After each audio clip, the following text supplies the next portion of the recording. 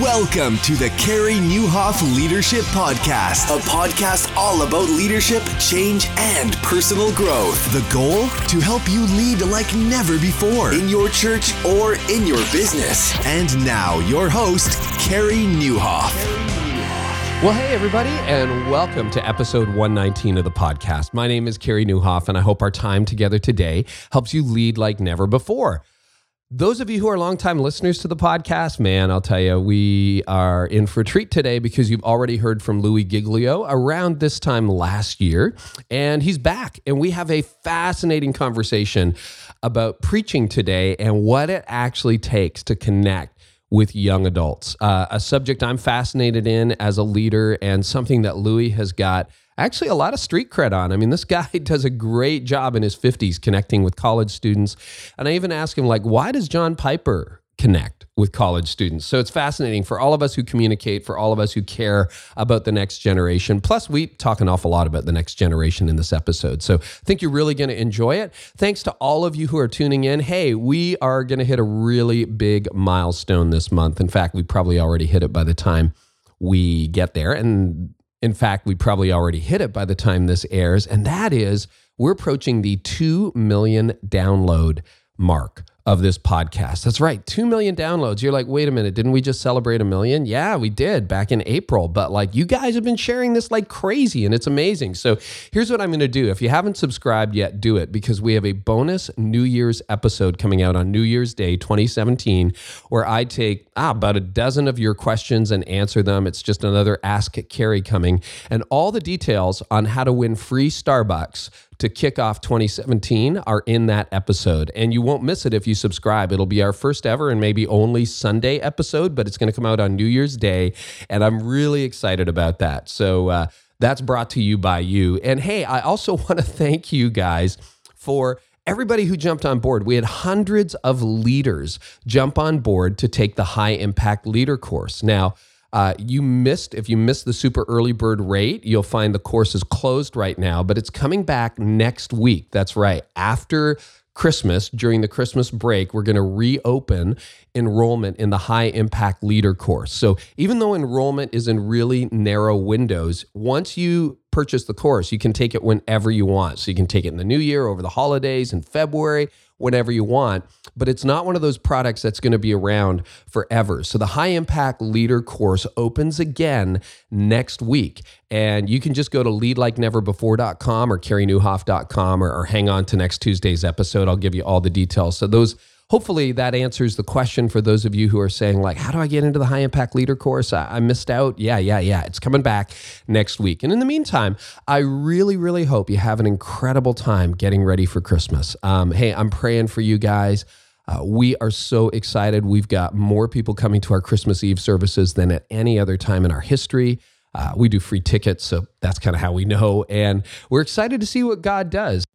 So just before I jump into my interview with Louie Giglio, he's a big fan of yours too, and he wants to give podcast listeners a break. So here's what Louie agreed to do. He's going to give you, as a podcast listener, a special discount code that will get you $20 off the admission to January's Passion Conference. About 50,000 students are going to gather at the Georgia Dome January 2nd to January the 4th for Passion 2017. It's going to be amazing. And if you haven't registered yet and you want to do that, on checkout, use the code PASSION2017. That's PASSION2017. You'll get $20 off your registration. That's for podcast listeners. So, Louie, thank you for doing that. You're going to hear us reference that code, and all the details are in the show notes. You can just go to careynieuwhof.com/episode 119, or just go to leadlikeneverbefore.com, click on blog, and find these show notes. So here is my conversation with Louie Giglio. Hey, Louie, welcome back to the podcast, man. So we are catching up as you head into, the 20th Passion Conference at the Georgia Dome? That's crazy. Yeah, crazy to think of it. I was just tweeting this morning because John Piper, who I think most of your listeners are familiar with, and Beth Moore are going to be back with us at Passion at the Dome in about just a few days from now, actually. January 2nd through the 4th, and they were with us, interestingly enough, at Passion 97 in Austin, Texas, for the very first Passion Conference. And to think that at least three of us, me, John, and Beth, I think there were four speakers that year. Wow. I don't remember exactly who the fourth one might have been. And I'm hoping right now it wasn't Francis Chan. I don't think I knew Francis at that time because I didn't put him in the original tweet today. But, here we are 20 years later, Carrie. It's really, I think, a microcosm, probably what our conversation is going to be about today, because I have a feeling you're going to ask me a lot of questions about how and what. And, oh, yeah. I think the answer to a lot of life is you just stick with Jesus and he goes amazing places. And if you're walking with him, you get the benefit of that. And there's no way, absolutely all caps, no way. If you had asked me in January of 1997, are you going to be on with Carrie in 2016 talking about passion, I would have gone, oh, no way. Yeah. This is a short-term fuse. We want to see something at night on campuses. We're asking for a spiritual awakening among college students that will shape this generation, and we'll be long gone by then. But Jesus walks amazing places. And the goal in life, I've learned, is to stay with Jesus and not try to figure out where he's going. Yeah, it's so cool. And we talked about some of the backstory to Passion the last time you were on, and we'll link to that in the show notes, listeners. So you definitely want to get some of the backstory because, we go right back to your days at Waco, right, when it was a Bible study that just kind of exploded. And we talked about, the challenges along the way, including your nervous breakdown, like that really tough patch you went through almost a decade ago. And yet here you are, alive and celebrating and expecting tens of thousands of college students to gather there. Now, what twig my memory here, because I either heard John Piper talk about this or you talk about this, but something extraordinary happened at that original Passion talk that he gave at the first conference. Like, didn't he think, maybe I'm getting my stories mixed up, but did he not think that was the worst message he ever preached in his life, but God used it like just powerfully? Do you know that story, or like are my wires crossed? No, I haven't heard him say that. So I don't know. Maybe that's what he said. I've learned in life that the messages that I typically think are just a disaster, are the ones people talk about for a long time. So and true. The ones that I feel great about, you don't hear a lot about at the end of the day. And Bill Hybels, he had a funny story about it. He said that, there's some of those talks you give when you're leaving church and you put your windows down in the parking lot, you just feel good about life. You're talking to all the volunteers or door holders in our case. And then there's others where you put the windows up and you try to jet out the quickest way possible and keep your head down. And it's usually, those talks that people come back around and they're like, man, that message, God really used it in my life. And the ones where you got the windows down, people are like, yeah, it was okay. Yeah. And I get that from Shelley a lot, but I haven't heard that story about Piper. I haven't never heard Piper give a talk that I thought was a bomb. So no, maybe he did. I don't know. But, I thought I read that somewhere, or heard it somewhere, or it's just apocryphal. And it was so terrible. That message was so terrible that we are having him back. For our 20th anniversary. He's been at every major Passion gathering for 20 years. So I think it went pretty good. Oh, yeah. No, I think that was an internal processing, if I heard it right, because God used it so powerfully. Like it's one of those messages that I thought he still hears about, decades later. But I say that just to say all of us struggle with that. Well, what was funny about the first conference is that there was a college pastor there, and we joke about it now. He's a pastor now, and he was leading a big campus ministry that was probably the largest group represented at Passion 97 and 98. Both of those were in Austin. And after Piper spoke, he didn't know Piper, and he spoke and he goes, man, all my kids walked out of that session, Louie, and they're like, that went right over my head. He goes, like, all my kids are telling me that. Wow. That talk, whatever that was, just went right over my head. And I said, the coolest part of it, though, and I won't say his name right now, but we've laughed about this a lot. So, the coolest part of that is that it did go over their heads, and some of it went over my head. But I said, watch in the next few weeks how your students are going to be reaching up for what just went over their head. And I think that's been a perfect description, Carrie, of some of the message and the heartbeat, the theology behind Passion. And certainly it's true of Piper. It does go over people's heads. Yeah. but in such a great way that you find later. So a few months later, I was on that my friend's campus. And this was back in the day when you could, actually walk in a dorm room without having to get clearance from the CIA. And I was in a dorm before I spoke at a Bible study there, just visiting a couple of students. And I was in this one dorm room. We went down the hall to their friend's room. These were guys' rooms, obviously. Yeah. And in both of the rooms that I went in, there were Piper books either on the table by the bed or on the desk. And the kids were saying, I didn't get all of that, but I want to get all of that. And what a great kind of preaching for our generation is not, well, I totally got all that. It was so simplistic and non-inspirational and non-mentally challenging and non-theologically formidable that I could reach down and get it all. Right. Now, I want people to walk away and go, wow, there were some big ideas in that I need to think about, circle around, and something about it attracted me, and I'm going to reach way up on my tiptoes spiritually and try to grab onto what that was. Man, what a great thing to have said about your preaching. Yeah. And that kind of leads me into the next question, because, you started all this when you were a student, but you're definitely, you're not a student anymore, and John Piper isn't a student, and yet your preaching really connects with younger adults. So does his.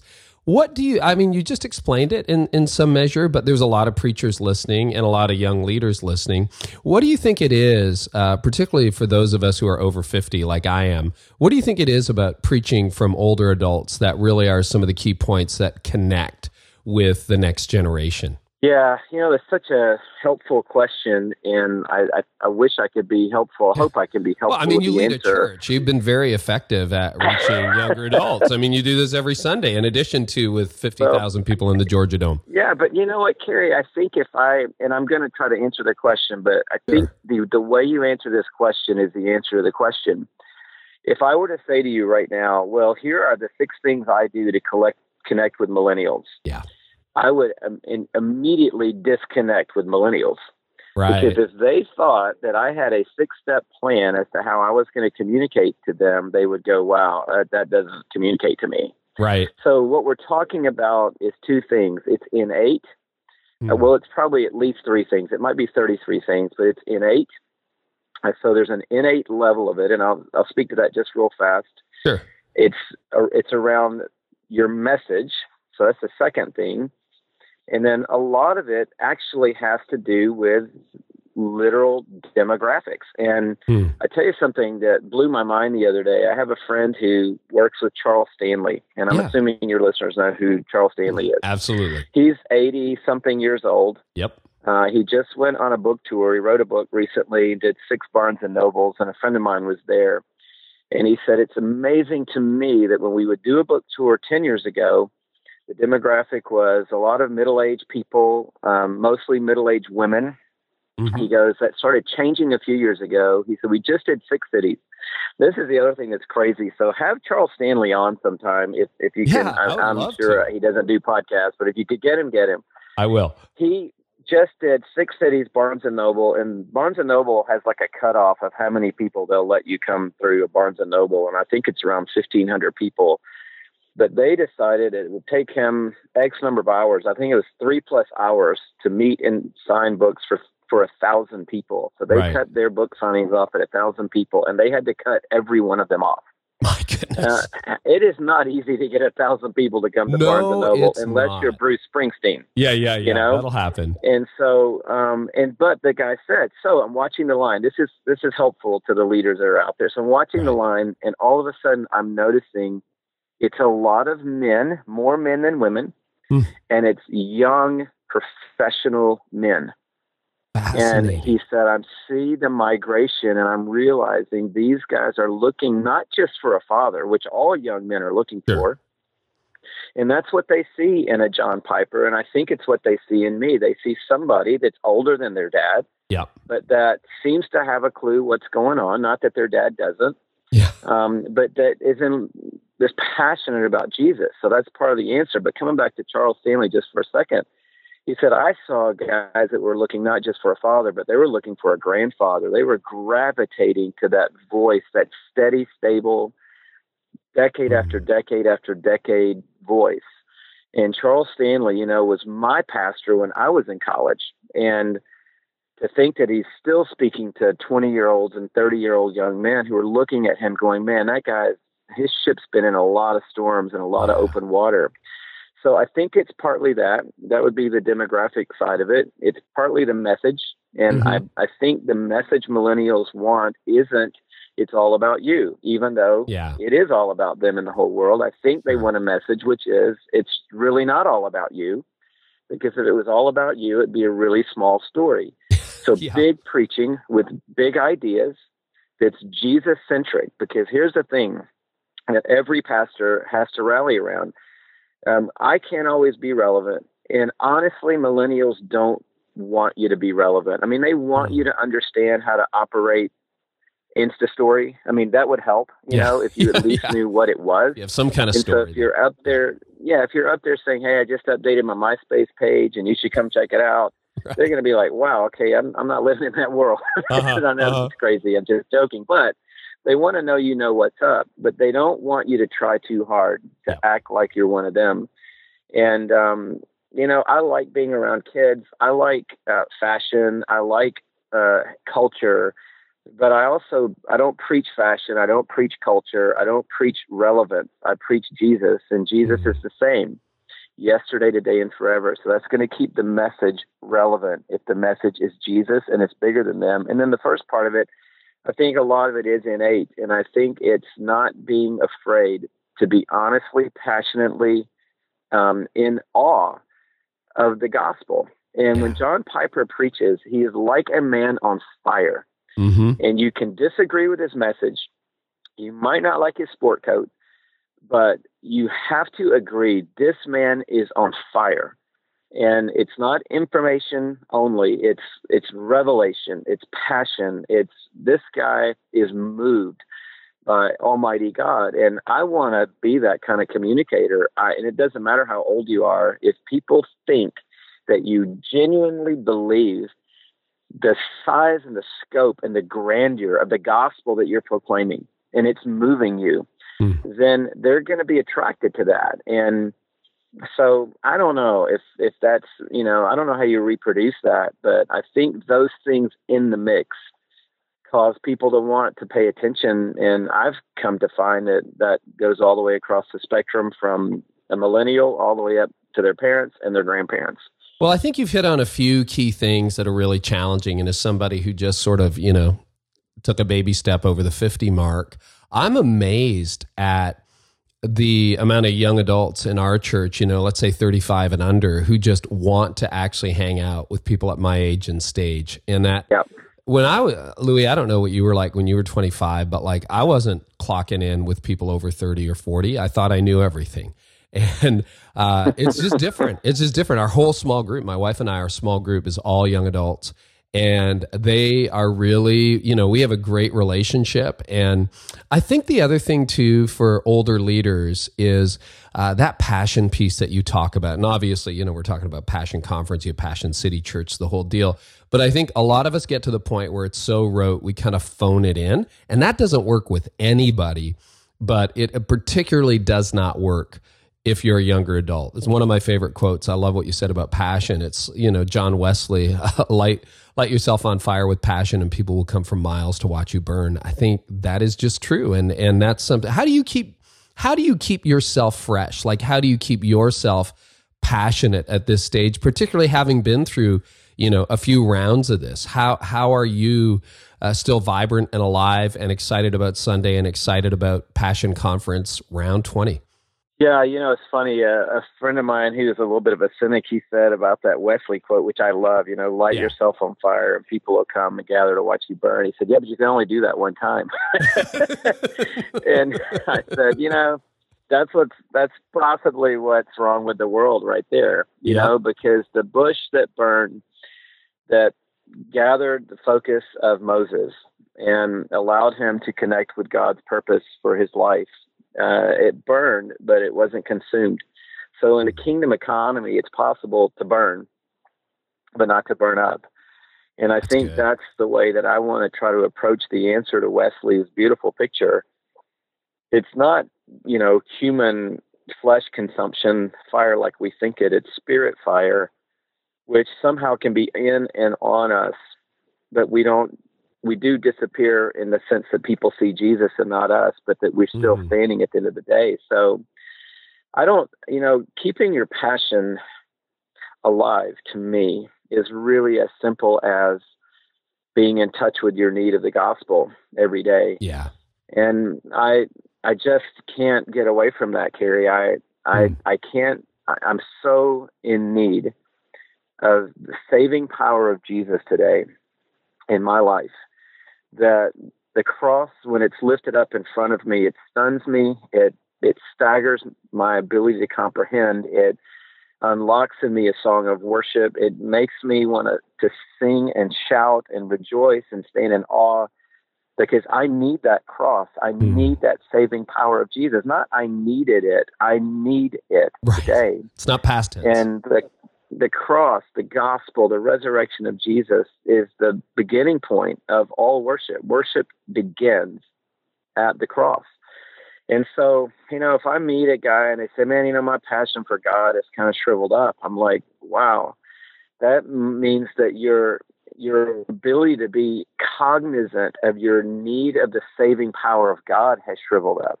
And that's a tough place to live in, because, there's never going to be a day until we touch that tape at the end of it and say, thank you, God. I wanted to finish the race. I wanted to run my race and finish the course and keep the faith.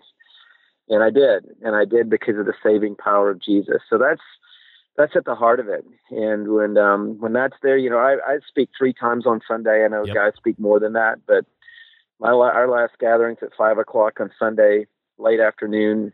It's the same 4 songs we sang a couple times already in the morning. But man, it's not like round 3 for me. It's like, I need this gospel right now.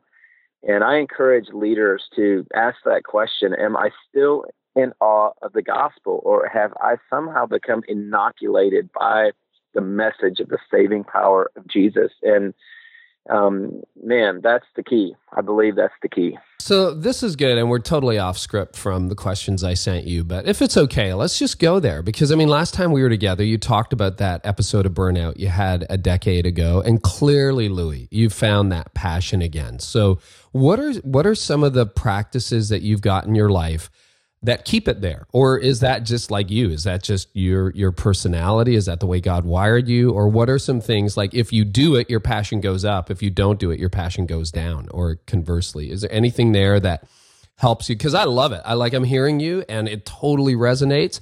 And I agree, that's when I'm at my best. But I think for a lot of leaders, that's not every day, So how do you get to the point where that is your dominant position, your dominant feeling? Yeah, well, I think a couple of things, just to come back around the whole meltdown thing. Just read where Kanye just been hospitalized for a nervous breakdown. I didn't know that. Maybe the rest of the world knew that already. But, just shout out to him if he is listening to the podcast that you can come back. You can come back. Yeah. But I think that for me was more about a crisis of trust, not a crisis of passion. Okay. And I never was not passionate about Jesus in that moment. I just forgot who was running the universe for a little while. Right. And the aggregate weight of that kind of cracked me. And I was in the midst of, one of the most passionate seasons of our life. When all that happened, I had seen the kingdom like I've never seen it before, traveling to 17 cities around the world in the months right before that, leading passion events. But at the same time, I had forgotten that the God that I was so passionate about was actually managing the universe. And so those two things run on different tracks for me. I any day now, I could let that weight begin to exponentially multiply again. And when I do, I have to stop, offload, breathe. And specifically, I'm writing a book right now called Goliath Must Fall, Winning the Battle Against Your Giants. Wow. And one of my giants, or a couple of my giants that led into that, are the giants of control and the giant of approval. wanting people to like me, wanting people to like what I'm doing and approve of everything, the way I'm leading, and wanting to manage things. And, control can be really terrible if it's a sense of, I want to run the universe. Mine really wasn't that. It was just, I think I see a good path here and I want to try to lead towards it. And I want to get everybody on that path because I think that's a good path toward change or towards a good result. But when those two things are out of balance, and they team up on you, they could put you under, because every pastor knows you're never going to get approval of the people. And every pastor and every human being knows you can't control anything. And Right. so we've got to continually offload. And, adding on to the podcast we did earlier, we talked about anxiety. Mm-hmm. And I've just come back, Carrie, to be able to communicate. It's helpful for me to really be able to take another step and say anxiety really isn't a thing. And I was saying that on our last podcast. Yeah. I was having struggle with anxiety or bout of anxiety, or my anxiety was coming back or rearing up its head.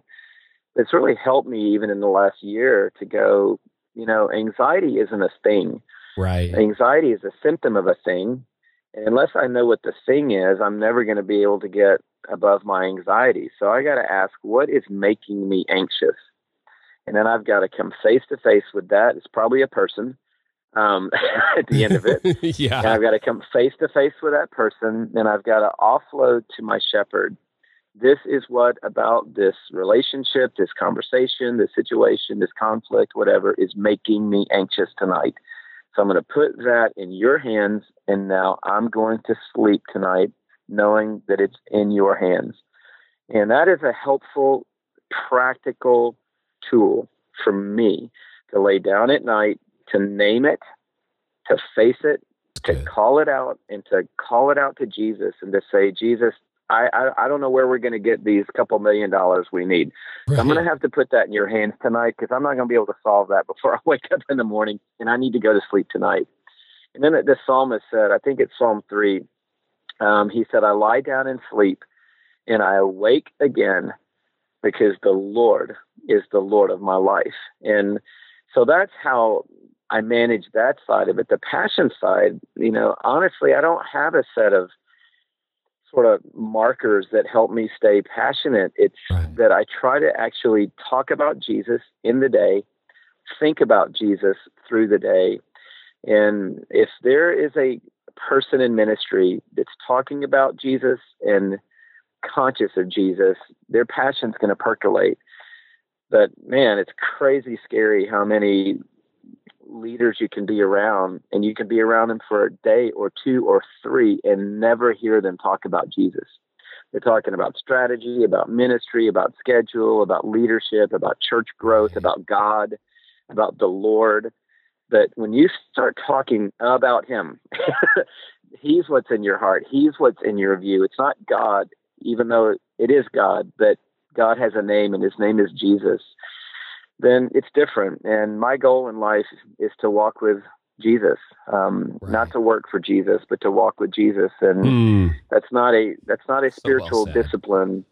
It's a daily routine. Louie, that's so helpful. And you know what? I think you're just aware, you're drilling down, it's daily, it's in the moment. There's nothing that's really carrying you other than Christ. And I think that's such a good reminder. By the way, for listeners, if you want to find that original interview I did with Louie, it's episode 65 of this podcast about a year ago. It was December of 15. So you can go back and find that in episode 65. Louie, let me ask you, when you're preparing a message, because we do have a lot of preachers listening, where do you start? Like, is it just a text that grabbed you? Is it like a systematic thing? Is it like, man, you just see this need and you go to the scriptures and you devise a message or a series? Like, where's your starting point in your preaching? Yeah, it's a couple things. Could be a season of the year. Mm-hmm. So, right now my starting point is, what does our church need to start a brand new year in January and February? So the starting point isn't really a text, and it's really not even an idea that I have. It's really the season of the year. Right. And I think if you're a pastor, then that's your main guide. You know, the old hymnals, that they're bound collections of songs that used to be sung in the church. Hymnals, that was a joke. But in the old hymnals, it's interesting. There's a song for every season in the hymnal. There was a song in the Baptist hymnal for when we went to the moon. There's a song about outer space in the hymnal, and then in the hymnal. Did not know that. It's a really great song. And there's a song for death. There's a song for the harvest. There's a song for the new year. There's a song for Lent. There's a song for Advent. And I think a pastor is thinking, what season are we in versus, man, I just think I'm going to preach a series on X, Y, or Z. So that's A. B is a shepherd is always looking at the sheep and trying to figure out what is helpful for them. If he leads me beside quiet waters and leads me to green pasture, then where's the next quiet water and what's the next green pasture for me? So it's looking at our people and trying to decide what do people need right now. And then the third piece of it is that I have an inspiration, and I don't know really how other pastors call that, but you're sitting in a coffee shop and all of a sudden you just open your journal and outline a series of 6 messages on X. And you have a million ideas, not a million, but you have, 50 ideas that flood your mind. You're keeping a list over here, and then you're like, wow. And then you go over the next 2-3 months or whatever, and you hammer that out into 8 talks on Acts, or whatever. And so it's a combination of those 3 things for me. And I always have number 3 going. So I'm always percolating some ideas, but I'm going to probably let them percolate until I get the right season and the need of the people. And if you can here's the season. So we should be talking about X, right? Right now it's Advent. So we should be talking about expectation, about waiting, about God coming through, about God fulfilling his promises. The people actually need that right now. And I have a cool idea about waiting that's different than anything I've ever preached before. And then you've got sort of the trifecta.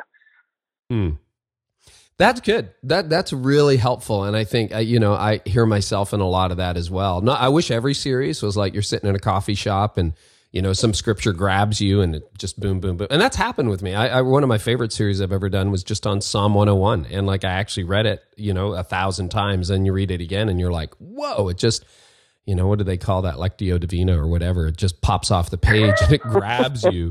And that's great. Hey, you connect with just literally tens of thousands of college students on a regular basis. When you look at under 25s, those late teens, early 20s, what is the biggest hole you see in their hearts right now? Probably being anxious about tomorrow. And what a great, thing that's not new, but certainly found its way into the Sermon on the Mount. I was speaking to about 10,000 university students at a school a few days ago. And I started speaking around that idea that, I just said, if you're lying awake at night trying to figure out what you're going to do with your life, you're wasting your time. Because you don't have any idea what you're going to do with your life. You don't know who you're going to marry. You don't know where you're going to live. You don't know where you're going to work. You don't know what joy you're going to experience, the heights God's going to take you to, and you don't know what pain you're going to experience, the depths that you're going to walk through. No one does. And at 58, obviously, I can say that, and I just trace back the last 30 years of life in a postage stamp. And I said, you just don't know. So if that's stressing you, what am I going to do? Where am I going to work? Who am I going to marry? Where am I going to live? What's my life going to look like? You can just offload that stress tonight. The only thing that's certain about life is who's going to be there at that highest pinnacle and who's going to be there at that lowest low, who's going to be there when the road jogs left and who's going to be there when the road jogs right. And his name is Jesus. So build into a relationship with him today, because he's going to be there at the twists and turns in the road. And I just said to them again, whatever your dream is too small, whatever your hopes are too small, God has big plans, extraordinary things that he wants to invite you to if you're willing. Right. to walk with him. And so I think it's the anxiety, the fear of not getting it right, of missing God, of not finding the right person. Am I ever going to even be able to find the right person? Am I going to get into a place and a stream and a path and a course that's going to be meaningful? And I think, there's a line in a song we've been singing this year and last around the church, and the line says, all my fears were drowned in perfect love. And that's what I think I want to preach and speak over 20-year-olds. The perfect love of God casts out fear. So build a relationship with him and just walk with him and take it step by step. Because you can't figure it out. You don't want to figure it out. And you're 50 something. So, yeah, I mean, you would have the same story. Yep. You wouldn't say, man, I knew exactly how all this was going to work out. No one knows how it's all going to work out. So let's stop worrying about that today and stressing over it. And let's just live in the moment. I think we're missing the now, the right now, for the what's next. And I would just really encourage millennials to get into the right now and to be faithful, work hard, contribute to the greater common good. Don't sit around waiting for the what's next, and invest in the right now. Get a job, go to school, be in ministry, contribute to the greater common good, plow the ground, be faithful, work in the unseen. Build up character without getting credit for it. Do all the things that are necessary for God to catapult you into the next right now, and into the next right now, and into the next right now. And don't miss all the right nows because you're sitting somewhere paralyzed by what's next. That's great counsel. I think both of us, I'm 51. I think, Louie, you would probably say, and I would say, man, when I was 20, I couldn't have called any of this. And if I had plotted out my life and known everything, it would have been 10 times worse than it actually turned out, right? Gosh, I would have missed it by a long shot. Okay, Louie, we got 5 minutes left, and I want to do a lightning round because we had some listeners that sent some great questions. So really quick questions, quick answers, just from the gut. Pedro, I'm going to try to get his name right, Felazola. Sorry about that, Pedro. My name's Naiwaf. Let's go with Pedro. Pedro. Okay. He says, so Louie, after so many years of leading young people, how do you keep yourself engaged with the new generation? Just quick, what do you do? Yeah. Pay attention to the world around you. That's it. That's good. You just pay attention. Do you have one-on-one conversations, that kind of thing as well? Lots of those? No, just read the paper, watch TV, understand what's happening in the world. I think when you get 40, 50, all you do is keep looking at your app to see how your 401k is doing and talking to the guys that you play golf with on the weekend and doing the stuff. You got to keep your eyes open, understand the culture. That doesn't mean you have to try to be hip to everything going on in the world. But if you want to keep in touch with the younger generation, you got to keep your eyes open and you got to absorb what's happening in the world around you.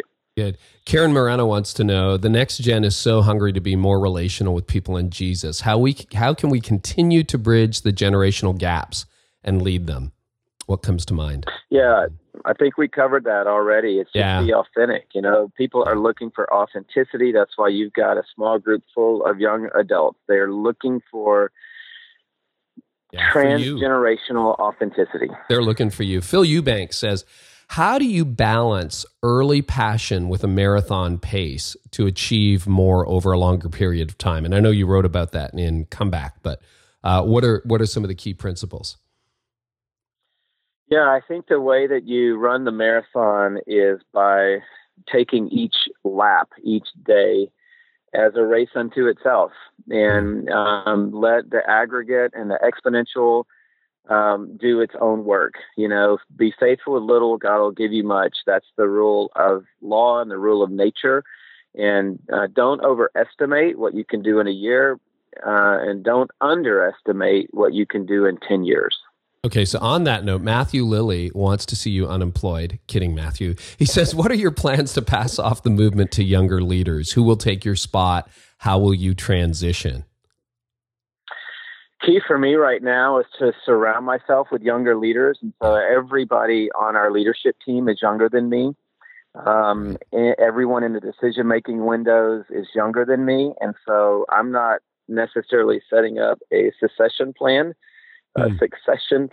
but I am surrounding myself with people that are in their 30s and in their 40s, and so that when the time is right for me to understand that my stewardship is shifting or changing, I'll have people right beside me who have had years of experience with me in the heart of it. That's really wise. And I mean, I think as long as, your passion is strong, and it's pretty clear to me, Louie, that it is, I'm still on my team, even though I gave over the senior leader spot to a younger guy last year. But man, that actually renewed my passion. And I feel like I've got, so much to give, which is great. Okay, a couple of real fun questions to end with. If you had a secular job, what would you be doing if you were like in the marketplace? I saw that tweet last night, and I made a quick note. Yeah, that's Matthew Nunn, by the way. I made a quick note of my secular jobs, and I've loved every one of them. I was a photocopier in a library, one of my favorite jobs I've ever had. I worked visiting locker room for an NBA team and a National Hockey League team in Atlanta for years. I love both those jobs. I've been a house painter. I've been a grass mower. I've been a server for a catering company, so like a food server. And I've loved every one of them. So I would take any of those jobs again. But anything like a window washer, an electrician, something that when you walk away, you see the immediate fruit of your labor, because I'm kind of wired that way. It looks good to me. But if I had to get some other dream, it was probably my lifelong ambition to either be a pro tennis player or to be a politician, senator, or president. So those were my other ideas I had before God interrupted my plan. Well, that's pretty cool. Louie for president or Louie for king photocopier. I think that's amazing, Louie. Last question. Favorite watch? That's for Cameron favorite Wilkins. Watch. Yeah, Cameron wants to know. What's your meaning favorite what watch? I like to watch or the watch I wear? I think he means the watch you wear. Let's go that way. I don't know. Okay, well, I'm only wearing one watch right now. It actually fell off my wrist because the little strappy thing came off in New York City yesterday. Unfortunately, I saw it hit the sidewalk and picked it up. It was a gift to me, and I really love it. It's the watch of the Navy SEALs. It's a Luminox, and Wow.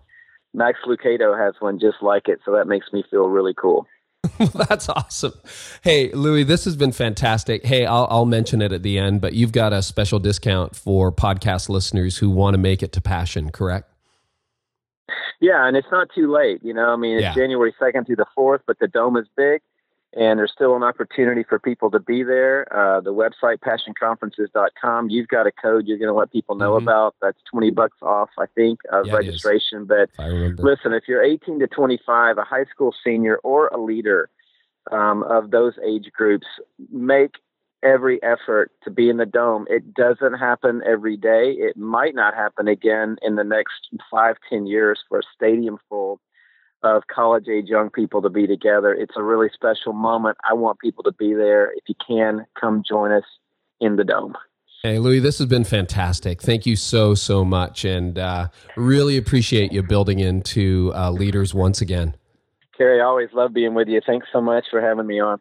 Well, I love that conversation. Louie, thank you so much for that. Hey, if you want that discount code for the Passion Conference in January in Atlanta at the Georgia Dome, remember on checkout, enter Passion 2017, Passion 2017. That'll get you $20 off admission.